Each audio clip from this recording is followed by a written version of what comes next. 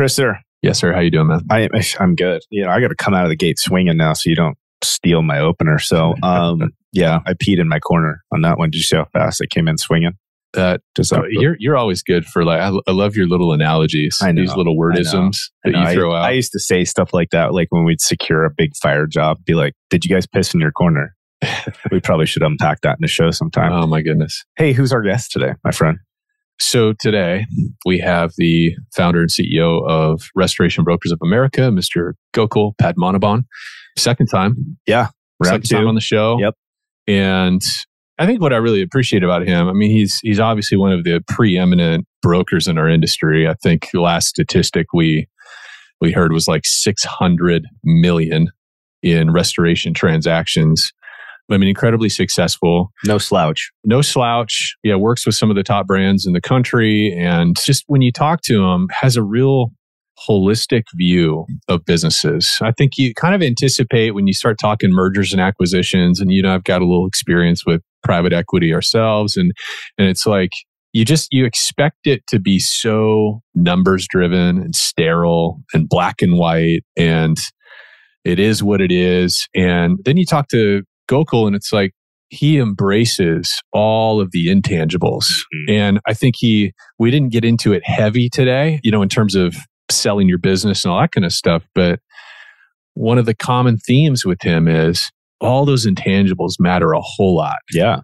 In previous conversations, we'd focus more on bench depth, and how mission critical that is for the value of your business. But today, one of those themes, and I just loved it, was dig a moat and build a castle. Yeah. And we won't break that down too much, but, he talks about the importance of profits. And he gives some really practical advice. And we contrast a bit in this conversation between businesses that are just not sellable.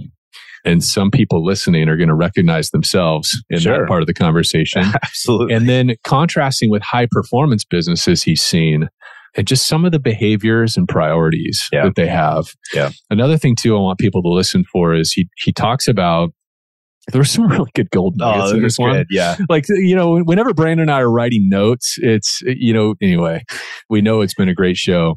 But he talks about the 4 job descriptions that business owners really have to graduate through as the business grows. Graduate through is the key parts of that. Yeah.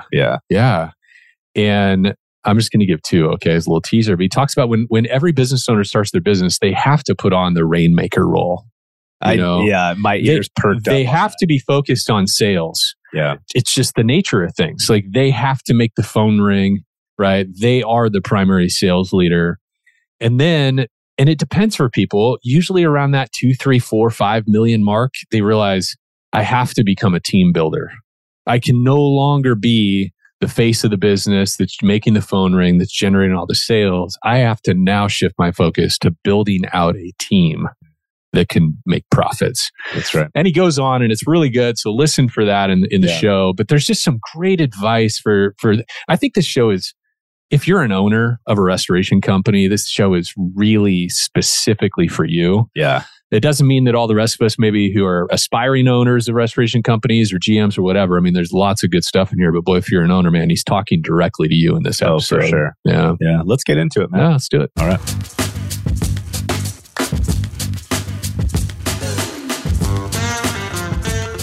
Welcome back to the Head, Heart, and Boots podcast. I'm Chris. And I'm Brandon. Join us as we wrestle with what it takes to transform ourselves and the businesses we lead. Man, I love this industry. Gokul, welcome to the show, my friend. This is round 2, hopefully round of 2 of many. Man, you've been in the heart of not just growing your business, but obviously everything that's impacting Florida and all the things. But in the midst of that, you made time for us and you literally started out our conversation together and you said, guys, I've been thinking through what makes a high performance company. And I don't know that there's too many people in our industry better suited to give us some perspective on this, but let's get right into it, man. High performance company. I think first, What does that mean to you? Like, what is it when you evaluate something, you say, hey, these fall into the high performance category. What does that look like to you? And then take it away, man. Like, you've been chewing on this. Yeah. I've been thinking about this a lot. So thanks for having me, guys. I really appreciate it. And, it's the end of the year and I'm a small business owner, like probably everybody here listening to your show. Yeah. And it's a great time to reflect on what's working and what's not. And when I hit you earlier today, I've been thinking a lot about it. It's really a personal journey. Like I've been thinking a lot about RBA and what does a high performance RBA look like? And then I look at, we're in a very unique spot. Like we look at companies and talk to owners from all over the country. So we get a really unique viewpoint of what's working and what's not, correct? Like we look at more P&Ls and more financials and talk to more owners than probably anybody in the country as far as how their business is run and how they're valued and what they're doing, just from the role that we play within the industry. So it was kind of trying to learn from that and understand that, and then looking at my own company and just saying, okay, what are the things I should be focused on?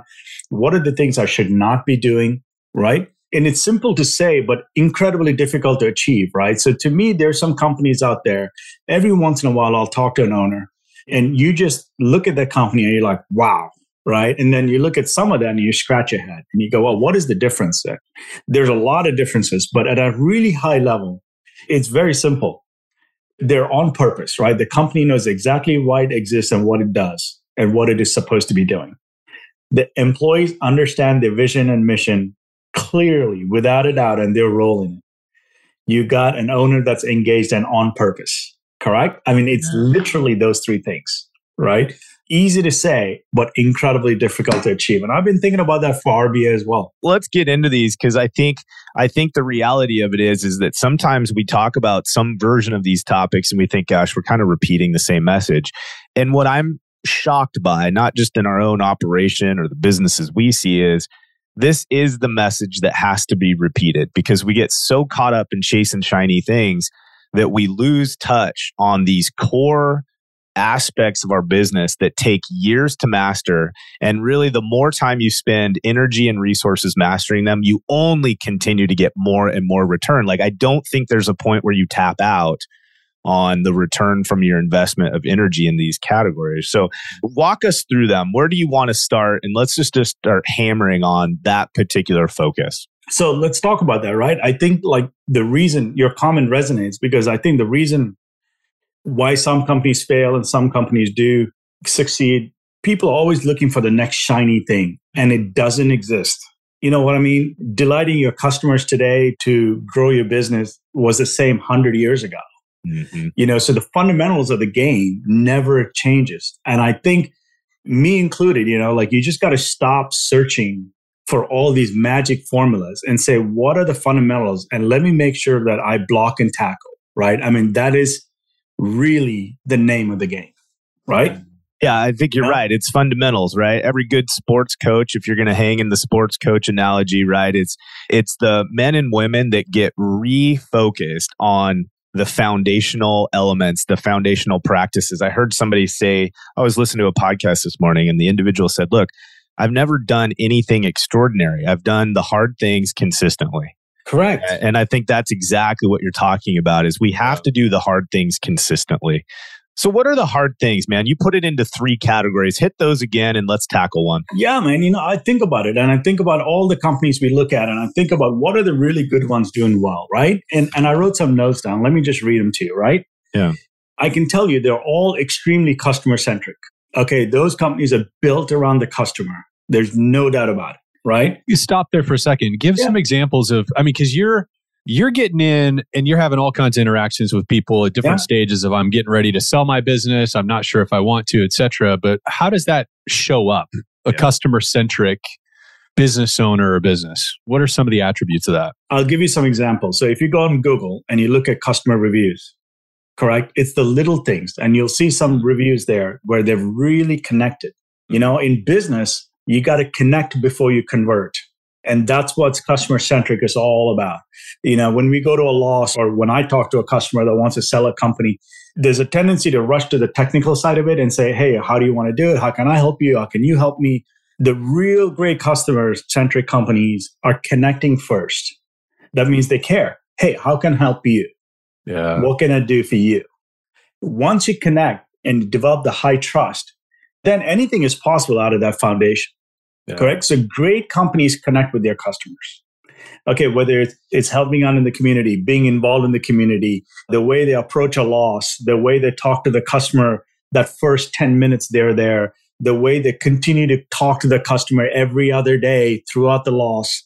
It's the little things that cost nothing. Yeah, we talk about how we make people feel. Correct. In the midst of doing our process is the paramount thing. And world of tech and automatic emails and robots and cloud-based systems, I think the world is just starving for companies that just want to shake your hand and say, I got you. Yeah. So I don't think the bar is really high. I just think you got to be reasonably customer centric. Dude, I love that. Like, I love that. I think this is probably one of those topics we could hang all day. But two things I just want to highlight. Connect before you convert. That's monster. And I think people need to really think about what you just said there. Write it out somewhere, guys, and come back to that in your think time. But then this idea of people are desperate for somebody to shake their hand and tell them I care. I'm here for you. That's huge, man. It's huge. And it's what a lot of us got in this industry. Everybody wants to shoot you an email. They want to shoot you a text. They want to shoot you a video, bomb on video. They want to give you user ID passwords for their portal so you can look at updates. Nothing substitutes human touch. Quick 5-second phone call that just says, here's my update on your job. Yeah. Right? And when you look at connecting, and it doesn't matter, you got to convert before you convert. Whether you're connecting with an adjuster, whether you're connecting with a referral source, an insurance agency, a property management company, let's just go down the road. Okay. Yeah. Your customers, it doesn't matter. Your adjuster. The basis of all incredibly meaningful advances in your business comes through connection. Man, I correct? love that. I have owners that'll call me and say, I wish I could run a business without customers. And I don't need to go anything beyond that. I know that business is in the toilet. It's an unsellable business worth next to zero. Reality check. I can tell you that, right? Because I can tell you because they're not connecting. They're hating it. They're on the other side of it. Okay. And there's no reason for them to exist. I don't even need to look at the financials. I don't even need to look at anything or charts. I can tell you pretty much where the company's landed. the data is only going to affirm the original story. Right? Listen, it's a world of all this tech and all this stuff and mass emails. And there's nothing like picking up the phone and updating your customer once every so often. Yeah, I think storms like we've seen in Florida remind people of that, right? Like there's so many examples in these condensed formats of people just needing a hand up, right? This just a friend, somebody to say this sucks right now, but it's not forever, right? Yeah. It's huge, man. Okay. Customer centric. You got two more. I told you I'll give you some good ones for the day. No, this is great, man. I love it. Yeah. Yeah, so that's number one. And tell you, and then unforced errors is number two. And when I say unforced errors, is the things that we make mistakes because nobody forces us to make them. We just take the eye off the ball. Correct? That's an unforced, like dropping a ball in football would be an unforced error. Correct? So companies that are really great, they don't drop the ball a lot. Okay? And that's the little things. Yeah. Okay? It's the mindset of the owner. It is making sure the warehouse is clean. It's making sure that if you have an angry customer, you're returning the call before the end of the day so it doesn't fester. It's if you got a bad employee that's ruining the morale, it's taking it out. It's making the micro decisions that don't allow you to make any unforced errors. So great teams block and tackle really, really well day to day. Yeah. The basics. You know what I mean? Yep. So if you look at an owner or a team that takes a customer recovery call, an angry customer on a Friday at 3:00, and they don't connect with them, let's say till Tuesday, there's nothing I need to know about that company. I know it's not a high performance business. It'll never be. They don't know how to block and tackle. Yeah. The foundations are missing. We call that gas. And that's called give a, and then you can fill in the remainder there. The higher my team members' gas is, normally the better customer experience I tend to get, right? You can't push a string. I can always tone somebody back a little bit or give them some different ways to deploy their energy, but I can't make people have enough energy to give a crap. And so I think that really is massive. Yeah, it's unforced errors and other things too, right? It's holding people accountable for the little things. It's making sure people are doing the job. It's being really good at Xactimate so you don't leave money on the table. So to me, this whole unforced error game is really what the owner tolerates. So what you tolerate becomes your standard in your company. Okay. So if you tolerate things are falling through the cracks and things of that sort, then you just know that your company is going to make a lot of unforced error. So all it is the standard you're setting for your company day to day, every day, block and tackle. Good companies do it really, really, really well. Really well, consistently. So, that's interesting. Let's hang there for just a minute. I think most owners that we talk to feel this sense of overwhelm. And a lot of times it seems like they're attempting to control everything. And I think one of the things that we try to teach and work through with people is the return on investment of your energy. And as soon as you've removed your ability to inspect your company, right? Inspect our process, inspect execution in the field. Like as soon as you do and you stop observing and providing oversight, then that's when that begins to just completely, I feel like, unravel out from underneath you. So in your sense of wanting to control or be cheap or try to have a skeleton crew, we ultimately are just creating this ongoing pain and chaos because we can't get above the fray enough to see the ship above the waves kind of thing. That's kind of the idea, right? Yeah. Is that what you're talking about here? Is just making sure we're in the right lane as a business owner to ensure we can expect what we're doing? Yeah. I mean, it's understanding that you cannot make unforced mistakes as a business. There's all these other pressures that you cannot control, correct?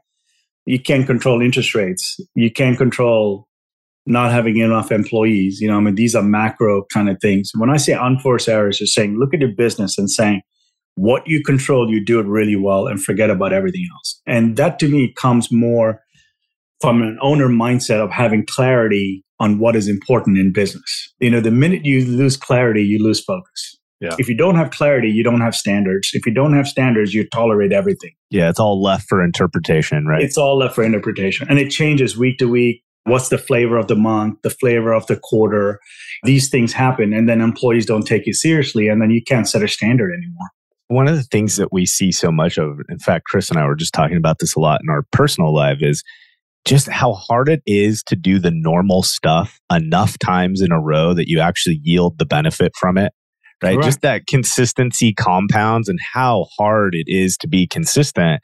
And I think to myself within our businesses, like if I can't journal 5 mornings in a row without, some kind of accountability, how much harder then is it for an employee to show up every day and execute the way I want them to consistently without providing enough support or contingencies or processes or systems for them to execute that way, because they're going to take the path of least resistance. We're all going to have a bad day, a bad week, right? All the things. So, yeah. Okay, the third one, man. Let's keep going. Here's what I find. I find great companies are focused on entrepreneurs and owners are focused on profits, right? And not the top line is what you're saying. Is to create profit and to be able to do things with it, good things in your community. And it is amazing how many owners are focused on all these other things other than the reason a business exists is to serve your clients, serve your employees, and to create a profit while doing it. Correct? How often do you engage with a prospective client or a client and they don't have a clear understanding of their EBITDA, how much money profit they're actually making at the end of the day? Like if you had to throw a percentage? Great question. Over 50%. Wow. Okay. It's higher than I would assume, and I'm not surprised at the same time, right? Yeah. Everybody's running, listen, when you look at mindset, everybody's running the business out of a checkbook. It's like going to an eye doctor for a headache. It doesn't tell you anything about your business. Right. Correct? Yeah. And you talk about fundamentals when we talked about you got to run it out of P&Ls. You cannot run it out of your checkbook. And I've seen companies with 20, 30 million in revenue where the owners have no idea what's going on. That's so unbelievable. And with all this new age stuff, I mean, like it goes back to my earlier point of everybody trying to look for the next shiny thing and what's next and what's next. And I've heard all these creative names, I'm a chief culture officer. Like, what the hell is that? Like, I mean, you're the CEO. If you don't want to be it, then don't be it. Okay. But you're not a culture officer. You're not a chief peacemaking officer. You're not a chief anything. If you own a company, you're the CEO, period. Okay. You either like it and grow into it or you don't. But that's my opinion. So I'll get off I'm just venting. I like it. Yeah. Spicy, man. Yeah. I heard all these different names, man. I'm the strategic advisor. I'm like, what the heck is all that? And all that does is cloud your judgments of why you exist as a company and why you should exist and why you will continue to exist, right? So clarity is a lot when it comes to focused on profits. And I tell this to my team all the time. I said, guys, our job is only one thing: dig a moat, build a castle. I tell it to them all the time. Every staff meeting, I'm like, how are we digging a moat? How are we building the castle? Okay, you got to unpack that. Digging a moat and building a castle. What does that mean? Dig a moat, build a castle. So am I hearing like defensible, right? Build the system, the platform. Digging a moat is getting your branding and getting your differentiation and your value proposition and your customer service so good that no competitor ever come and raid your castle. Yeah. That's what digging a moat is. You understand? Yep. Oh, yeah. Absolutely. Building a castle is building profits.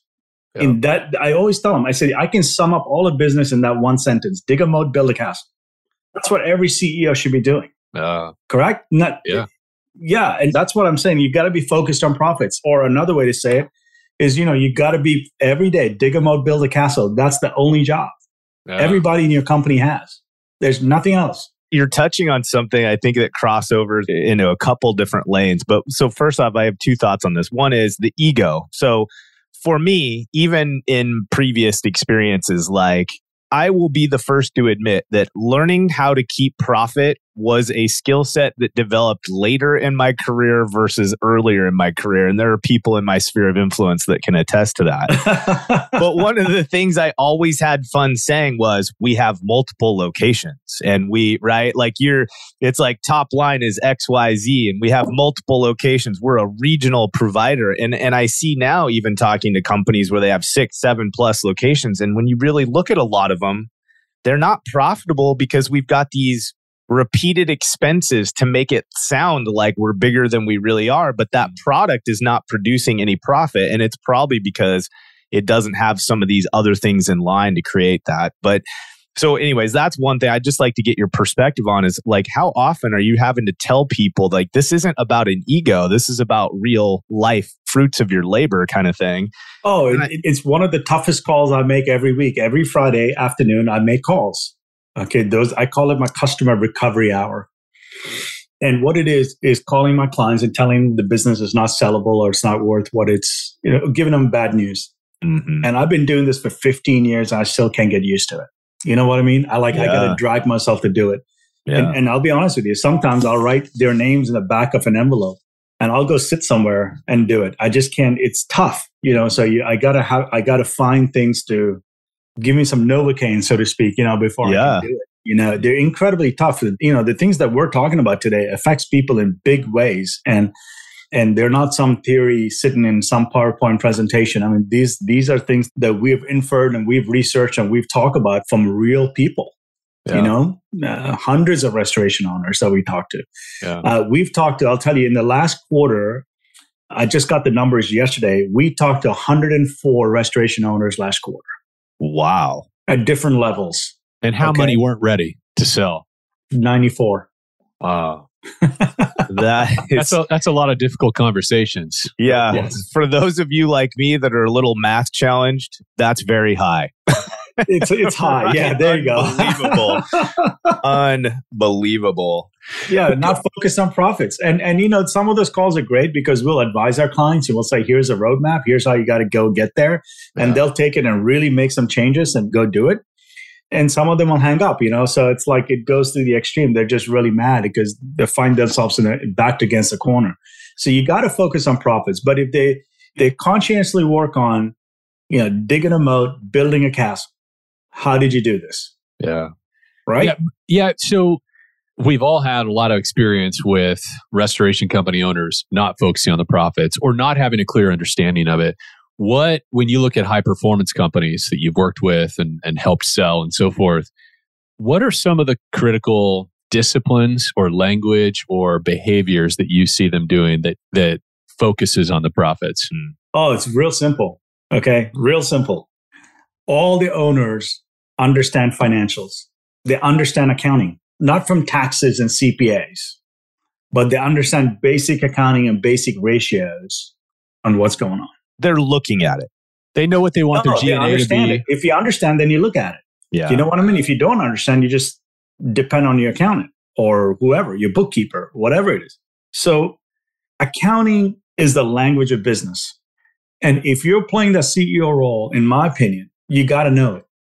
You don't have to be a CPA, but you got to know your way around financials. And you got to know your way around what a balance sheet tells you, what a P&L tells you, what cash accrual, WIP reports, gross margins, net margins, year-over-year comparison, year-to-date comparisons, and some basic ratios, CapEx, and how much money you're investing back into the business. Opportunity cost is another one. Hey, if I go do this, what else am I losing on? And is that a better investment for me? So there's some basic things, a rate of return. What are your net margins, your EBITDA, adjusted EBITDA? So there's about, 10 things you need to know. So that is the number one difference is people understand it. And along those same lines, the best and the most profitable companies either have a CFO, a chief financial officer, that watches the numbers for the owner and gives, they outsource that part of it. Yeah. Right. So they literally have a financial guy looking at their numbers all the time and saying, hey, here's something you should look at, or here's a red circle that you should look at. We need to make adjustments here. And I know you opened the second branch, but it's sucking up all your profits. And you need to make a decision whether to shut it down and become profitable again or be breaking even for the next 5 years and say, that's a better opportunity. So I'm going to go with the pain, right? I'm going to endure the pain. But these are the kind of decisions that you got to be making from a financial perspective. So it's a real simple, man. I tell you, the people that are focused on profits are the people that are looking for it. And the way you look at it is in your P&Ls. Yeah, 100%, right? Yeah. And probably the bulk of that starts at the old gross profit margin line, right? Like if we're not starting strong, don't even worry about reading below the line because that's going to be a tire fire too. Yeah.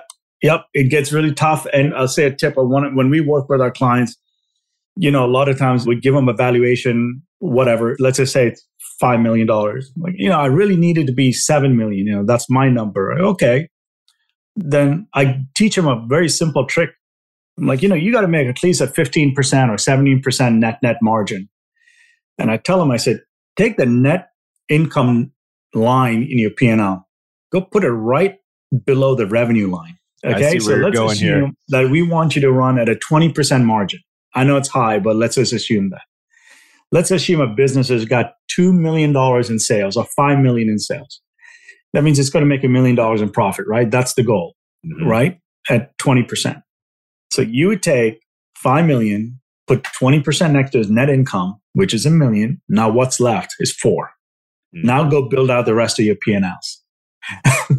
I like it. It's like, you see what I'm saying? It's taking the most important number, which is the last line, and making it line number 2. That's that whole start with the end in mind, right? Start with the end in mind. And it's a great exercise. I think every business owner should do it at least once a quarter. And it's amazing. You'll find out all the leaky holes in your bucket when you do that. Yeah, I dig it. It's interesting because it's such a, again, it's like we always want to be presenting rocket science to make ourselves feel better. But that is a simple visual to remind us. It's like what the saying, pay yourself first, right? When we think about personal finance, that's what you're doing there. Correct. As a business owner, you're telling people, look, this is the number you need, really. This is the one that matters.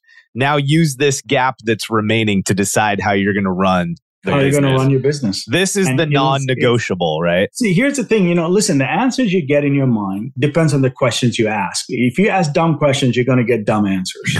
If you ask different questions, you'll get different answers. So the idea here in this exercise is to ask the right answer. So I got 4 million left. How do I run this business? Then your mind, you start looking at things. You start finding opportunities everywhere.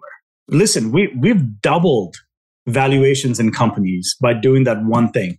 Over one time, exercise. Over 2 years, 2.5 years, we work with someone. We have literally doubled valuations of companies.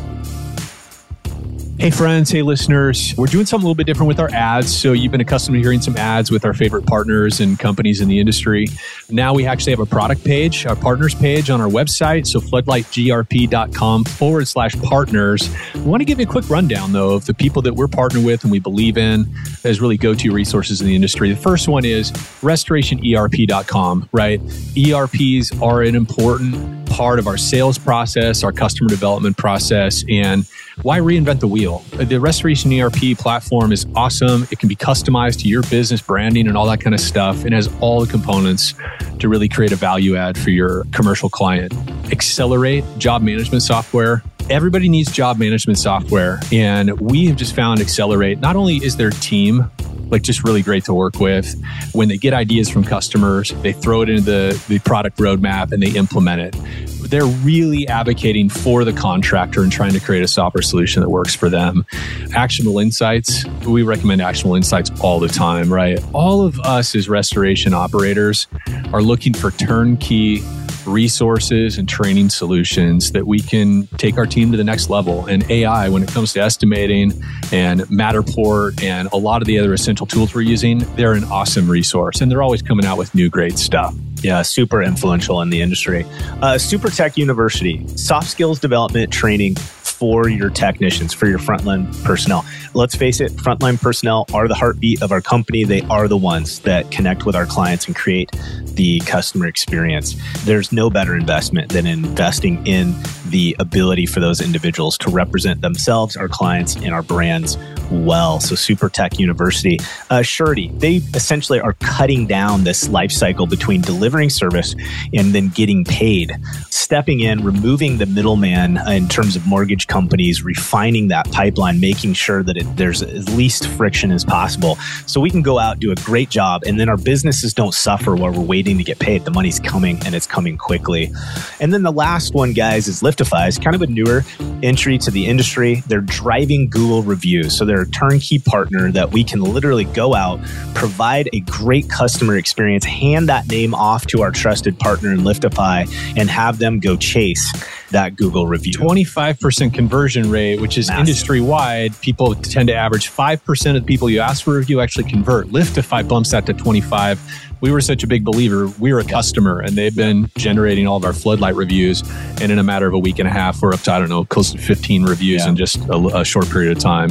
And I think people just underestimate what happens organically with your SEO search activity when you're getting these new and active 5-star reviews from our clients. And we just can't let the pedal up on that because of the effect on our businesses long term. It's a big deal. So check it out. Check out our partners page. Do business with them. You won't regret it. We're confident in that. floodlightgrp.com/partners. Thanks, guys.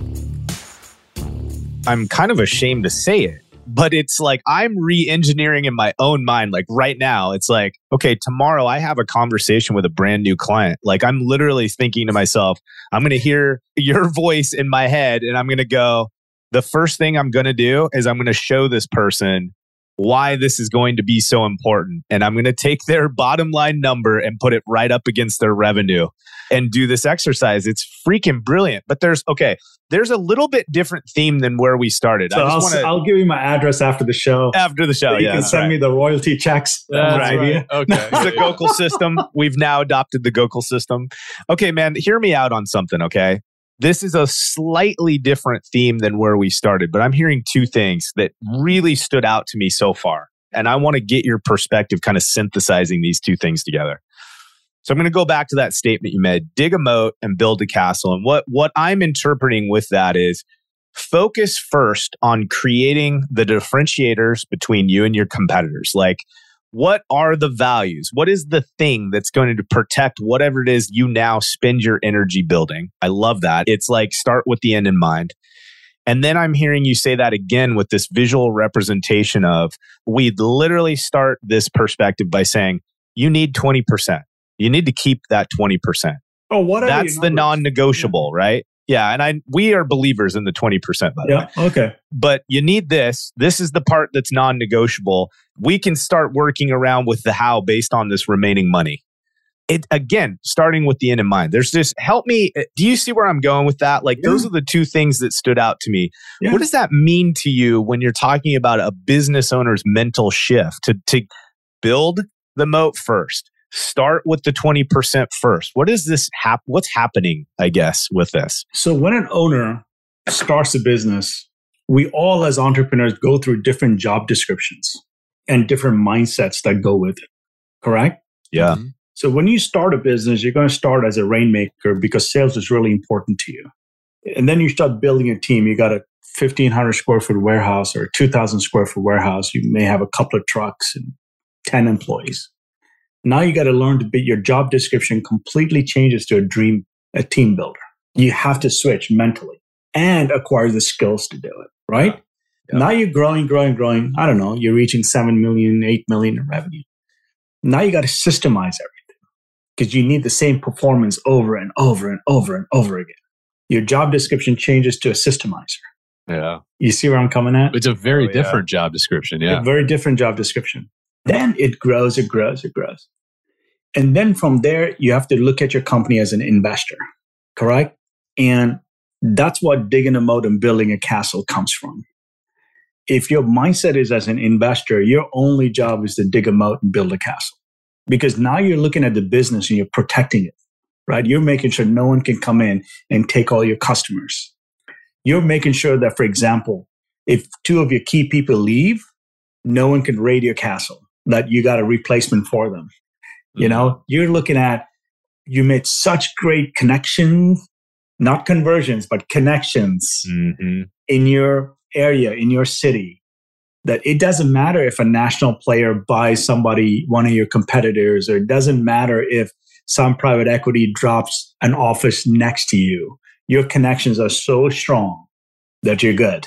You don't have to worry about it. Mm-hmm. That's what digging a moat is, that no one can attack the castle.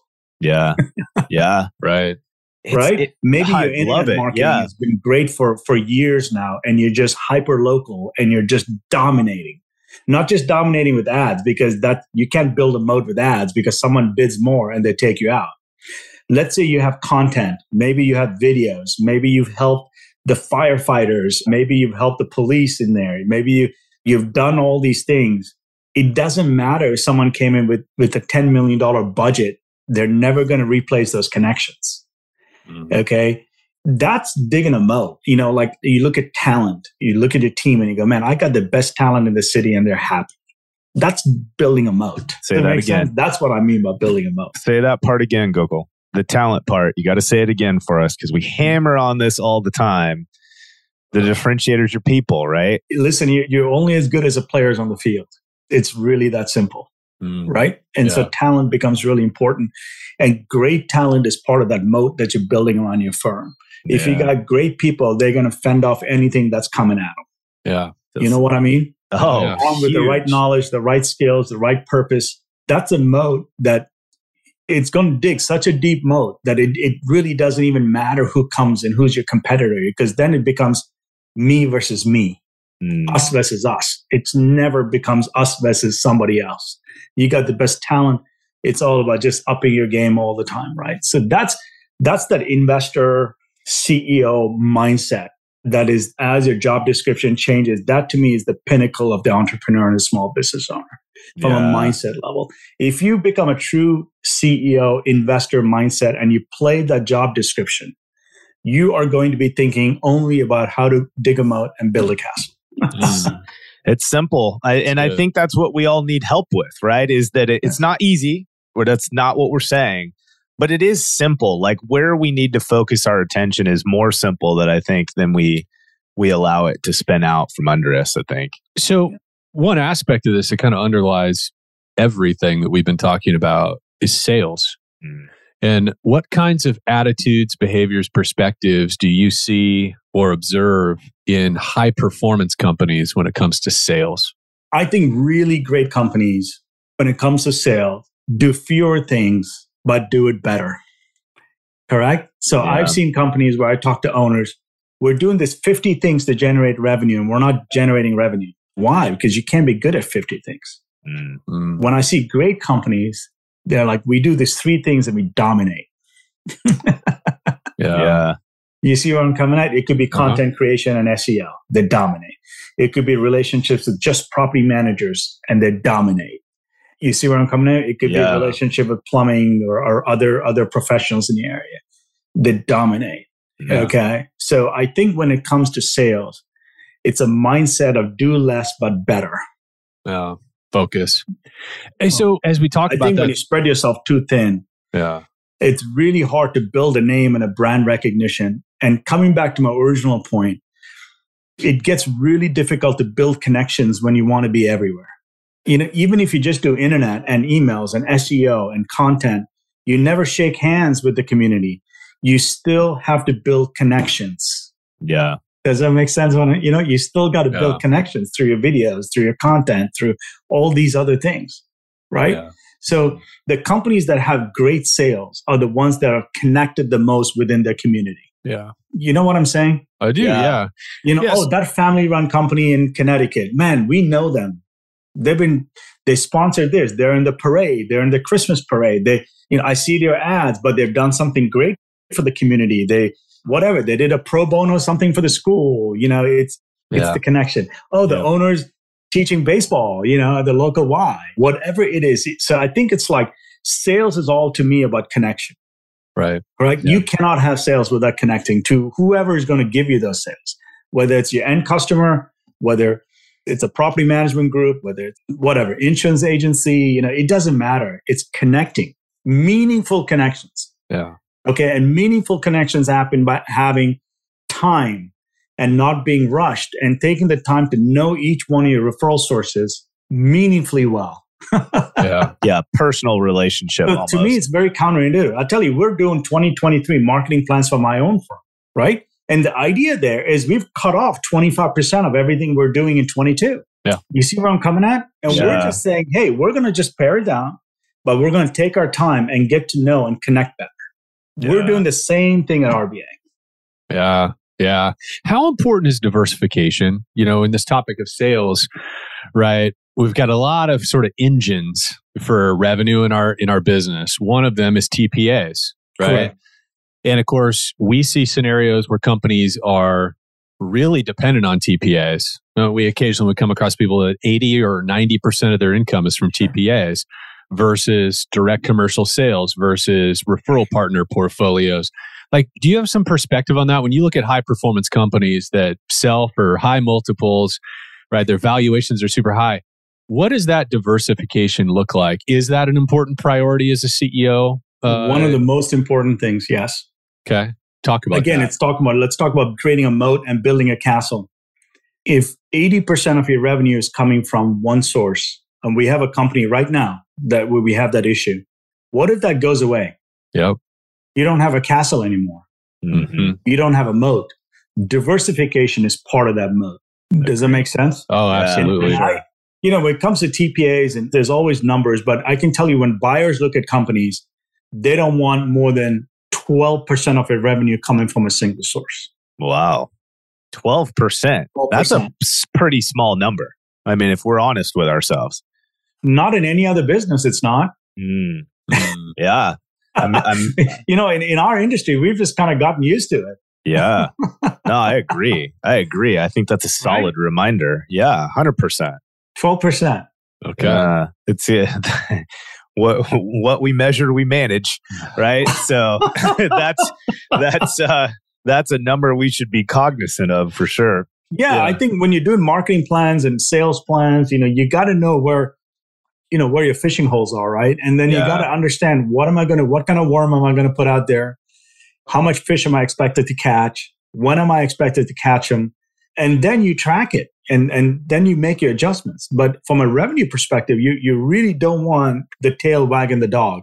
Right. I tell you, we have a company right now, and I had to tell him his business was unsellable last Friday. He had 70% of his revenue coming from a single source. Wow. We can't sell. Great company, great profits, great. No diversification of revenue. So susceptible. Yeah. Hey, so we have to be really sensitive with your time. Otherwise, yeah, thank you for that. Yeah. So I'll go through my last three really quickly. Yeah.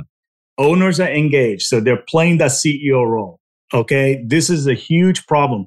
Owners know for years they're not engaged in their business and they continue to run it. You cannot run a high performance company if the owner is not 100% in, all in. 100%. All in. Okay. You got to be all in or let somebody else take over your company and be all in. Yeah. Okay. But you cannot have a high performance organization as an absentee owner, as kind of, this is one of my 10 projects I'm doing. You know, I've never seen it. Okay. Yeah, right. They make huge investments in HR and culture. COVID has really brought that to the forefront, hasn't it? Oh, I mean, companies that had great culture and a sense of family and belonging did not have as much HR issues as companies that had not so good cultures, where the owners maybe have not paid a lot of attention to it. Yeah, agreed. Yeah. You know, COVID really, I mean, we saw companies that had almost no HR issues during COVID. Yeah. And we had companies that was staffed 30, 40% levels because they couldn't find the people. They had the job. The claim volumes were there. Yeah. They didn't have the job. Right. Yeah. So now when I talk to people, everybody's talking about talent acquisition and all culture. You know, those are the conversations. And I think that's probably one of the better things that's come out of COVID for us. Yeah. Because I think our industry is going to start paying attention to, it's not just a position and an employee number and a badge. And it's real people. And maybe they need flex time. Maybe they need some kind of recognition. Maybe they need a path, you know? So I think that's coming along. And then the last one is employee satisfaction. If you went out and surveyed employees in high performance companies, I'm not going to say they're ecstatic and jumping off the moon, but here's what I'm willing to say. They're reasonably happy in their jobs. Yeah, right. Yeah. We're not asking for miracles. You don't have to shoot for the moon. You know, they're reasonably happy. Yeah. You know what I mean? Like if you put on a scale of 1 to 10, maybe they're a 7. Yeah. 100%. You can't get them to 10, but you don't want a number 2 either. Like you don't want it to be ranked number 2 out of 10. Right. So companies that have great employee satisfactions have unbelievable performance. So those are my top 6. That's it. Yeah. And I love it. That's awesome, man. 2 things, and we got to let you go. One is I want to highlight something that we've seen from our very first exchange with you. And that is, even though your business is driven by analytics and data, okay, it's a very black and white business. There's no negotiation about that. However, the importance that you place on talent, HR focus, right? Like, this human capital component is unquestionable. And so I think it's important for all of us as restorers to be reminded of that. Is this is a data-driven business and how important it's showing that the people elements are. So we want people to go hang with you for the reason that you at minimum will do a great job of telling them what they really have. So where are people going to learn to get the vitals on their business so that they can start making some different decisions, regardless if they're ready to sell today or not, right? Yeah, I mean, listen, we got all kinds of information. And, you know, one of the best things about our job is talking to entrepreneurs around the country. And every job has got that 10% that's like a root canal. And then it's got 10% that's like a chocolate cake. That's the best part of your job, right? To me, helping entrepreneurs, you know, whether they're ready to sell now or later, but giving them a path of how to get better and better and better at what they do, man, that's like my chocolate cake, you know? I mean, I love doing it, you know, so it's great. Yeah, you go to our website, all the information, all our videos are there, www.rbasells.com. You know, people can find us there. So thank you for that. Of course, my friend. And thank you again for hanging out with us, Gokul. And we'll be seeing you hopefully soon in some other endeavors. So again, we'll do more on this topic soon. Yeah. All right. All right, buddy. Appreciate you. Guys are doing great. Thanks, guys. All right, buddy. We'll see you. Bye. All right, everybody. Hey, thanks for joining us for another episode of Head, Heart, and Boots. And if you're enjoying the show, or you love this episode, please hit follow, formerly known as subscribe, write us a review, or share this episode with a friend. Share it on LinkedIn, share it via text, whatever. It all helps. Thanks for listening.